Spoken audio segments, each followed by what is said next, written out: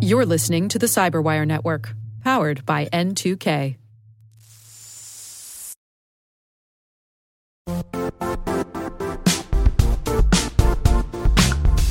The IT world used to be simpler. You only had to secure and manage environments that you controlled. Then came new technologies and new ways to work. Now, employees, apps, and networks are everywhere. This means poor visibility, security gaps, and added risk. That's why Cloudflare created the first-ever connectivity cloud.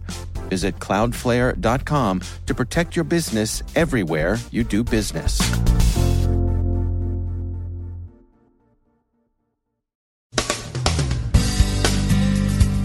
Is the Turkish crime family for real with its threats to wipe iPhones remotely? WikiLeaks grumbles that it has few takers for its Vault 7 bugs. Germany raises its state of cyber alert pre-election. The U.S. expects more Russian cyber and influence operations. Fears of a cyber Pearl Harbor may distract from real ICS risks. And no, Martians haven't landed in New Jersey.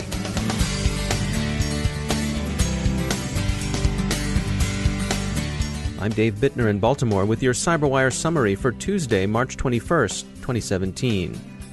A group calling itself the Turkish crime family claims to have contacted Apple with a ransom demand.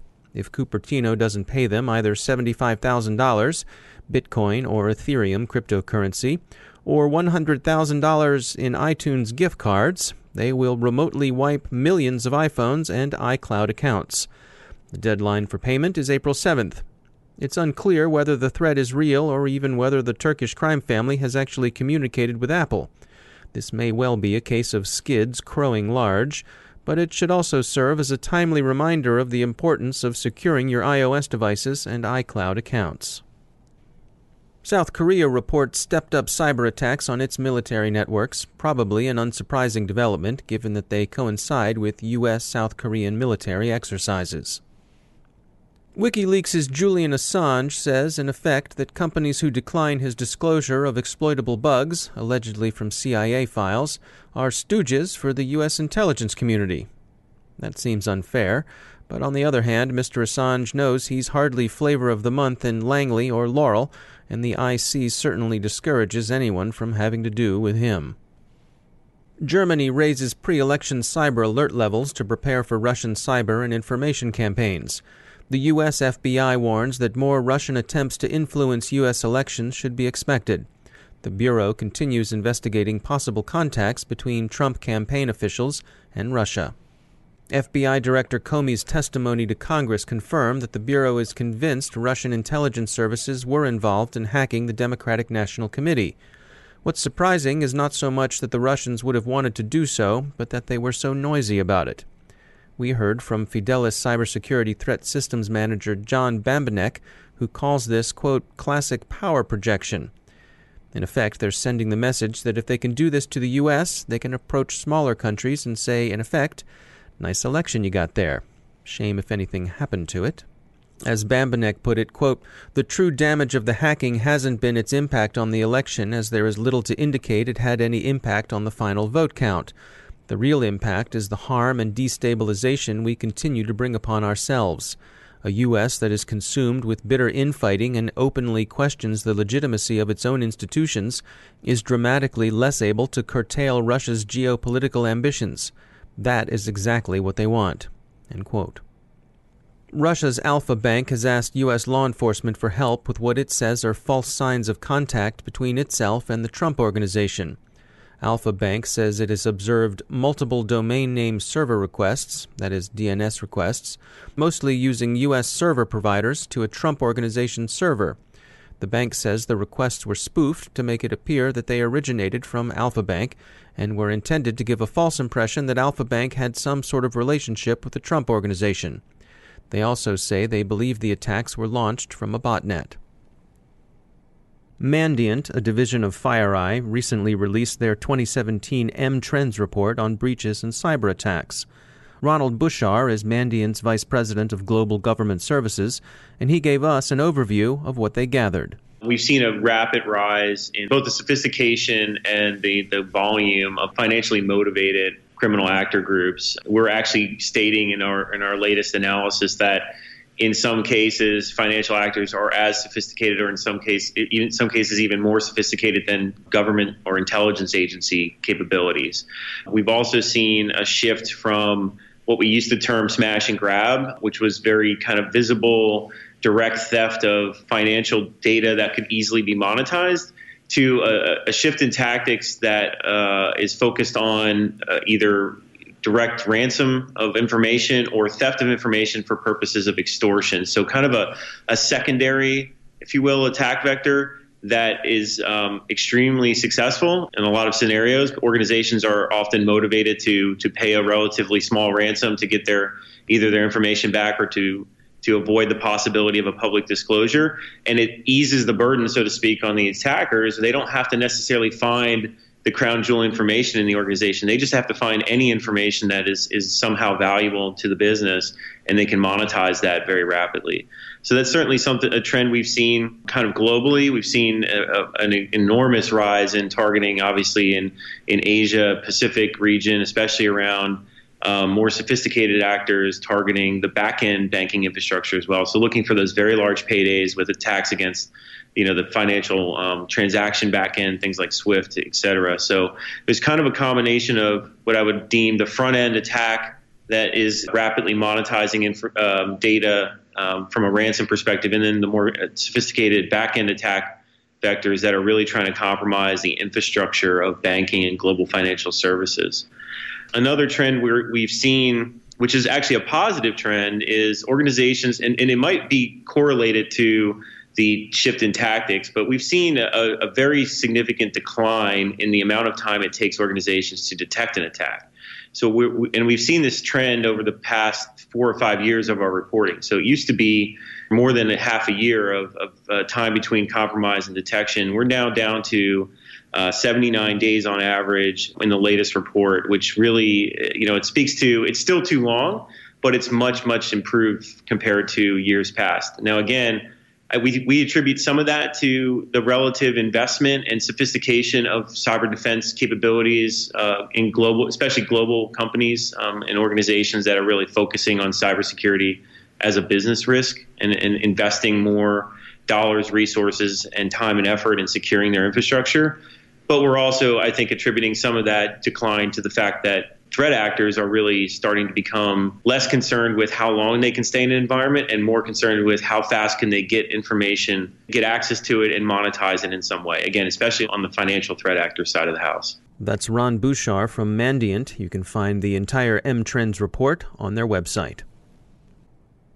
Looking at our CyberWire event tracker, a quick note on some upcoming events worth your attention. Tomorrow, Threat Connect is holding a webinar on tailoring threat intelligence to fit an organization's needs. A week from this Thursday, on March 30th, the second annual Billington International Cybersecurity Summit will meet in Washington. And on April 6th and May 5th, senior executives will meet in Atlanta and Dallas, respectively, for the Cybersecurity Summit. And you can see the CyberWire website for discount registration.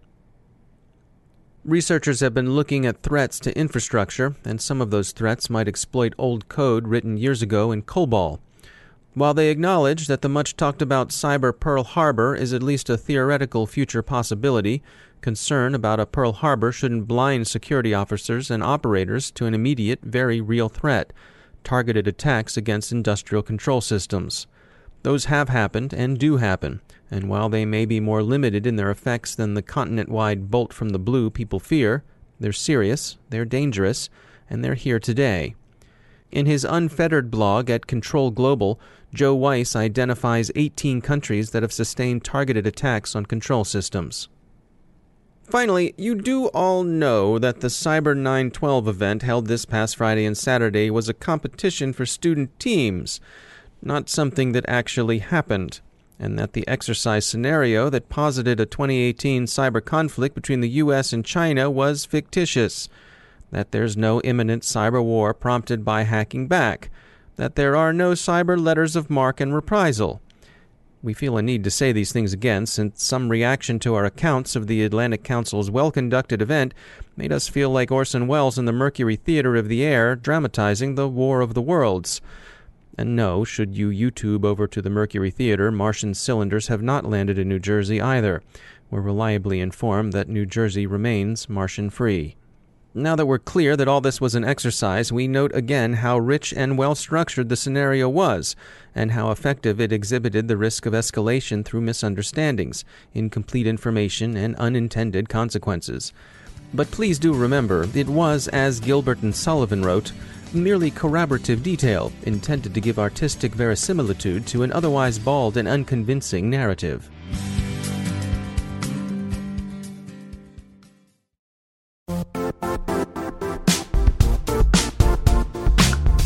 And now, a word from our sponsor, Zscaler, the leader in cloud security. Cyber attackers are using AI in creative ways to compromise users and breach organizations. In a security landscape where you must fight AI with AI, the best AI protection comes from having the best data. Zscaler has extended its zero-trust architecture with powerful AI engines that are trained and tuned by 500 trillion daily signals. Learn more about Zscaler Zero Trust Plus AI to prevent ransomware and AI attacks. Experience your world secured. Visit zscaler.com/zerotrustai.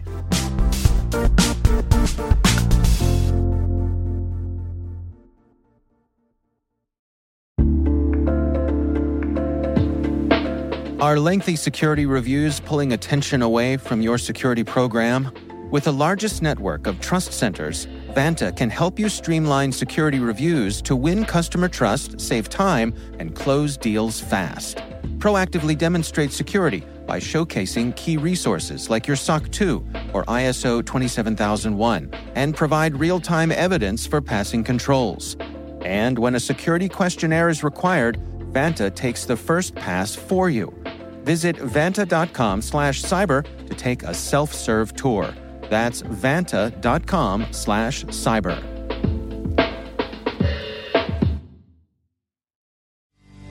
Joining me once again is Jonathan Katz. He's a professor of computer science at the University of Maryland and also director of the Maryland Cybersecurity Center.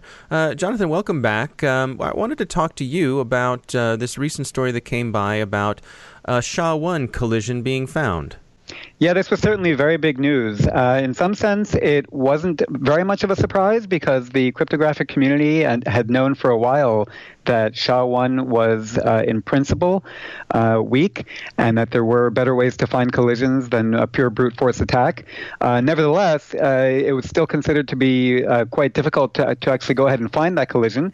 And what these researchers had done is actually use both algorithmic improvements as well as the computational power available to them at Google to go ahead and carry out the attack and find a collision. So what were some of the technical details behind this that, as a cryptographer, that caught your eye? Well, a couple of things. I mean, like I said, first of all, there was prior work showing these theoretical vulnerabilities in SHA-1, and what these researchers had done was improve on those and reduce the cost of the attack further. And then to me, it was really just impressive to see the amount of computational power that was available, that they were able to harness at Google. Those are the listeners who are more technically minded. They basically carried out about 2 to the 63 SHA-1 invocations. So that's, an amount of work that for a while was considered at the edge of practicality, and I guess maybe still might be considered at the edge of practicality, but you can see that somebody or an organization with the resources of Google is able to carry out that much amount of work to do an attack. Yeah, 2 to the 63, 2 to the 64, whatever it takes, right? Right, exactly. Now, SHA-1 has been deprecated, and certainly the word has been out for a while that people who are using it need to move on to SHA-2, but it seems like there's still plenty of instances where it's sort of hanging around and lurking out there on the web. Yeah, that's right. And I think this is going to be, again, a wake-up call for people. It's not something which is going to have impact immediately. So the fact that these researchers have found a collision doesn't mean that these protocols using SHA-1 all of a sudden overnight become insecure. But it's, again, another warning that they really do need to start actively migrating away from SHA-1 to the alternatives like SHA-2 or even SHA-3, the recently standardized hash function. Jonathan Katz, thanks for joining us.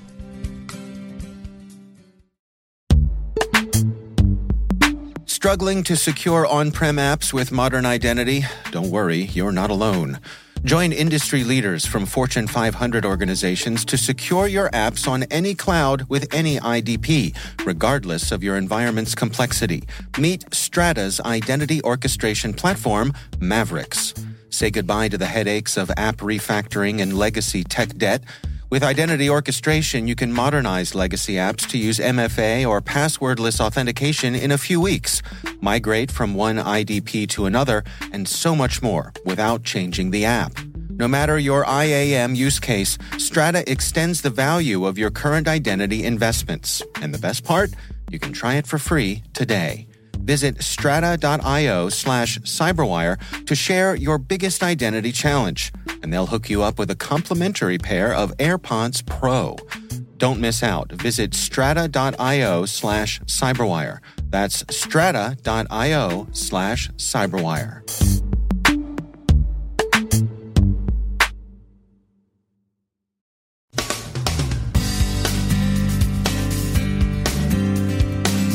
And that's the Cyberwire.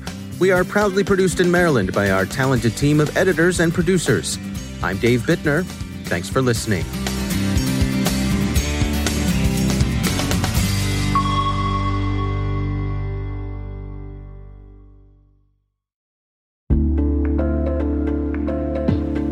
Hey, listeners. We're always looking for ways to improve the N2K Cyberwire network and maintain the intelligence-driven news experience that keeps you in the know on the latest developments in cybersecurity. We've launched our 2024 audience survey and would love for you to take a few minutes to share your feedback. And hey, there's even a chance to win a $100 Amazon gift card if you complete the survey.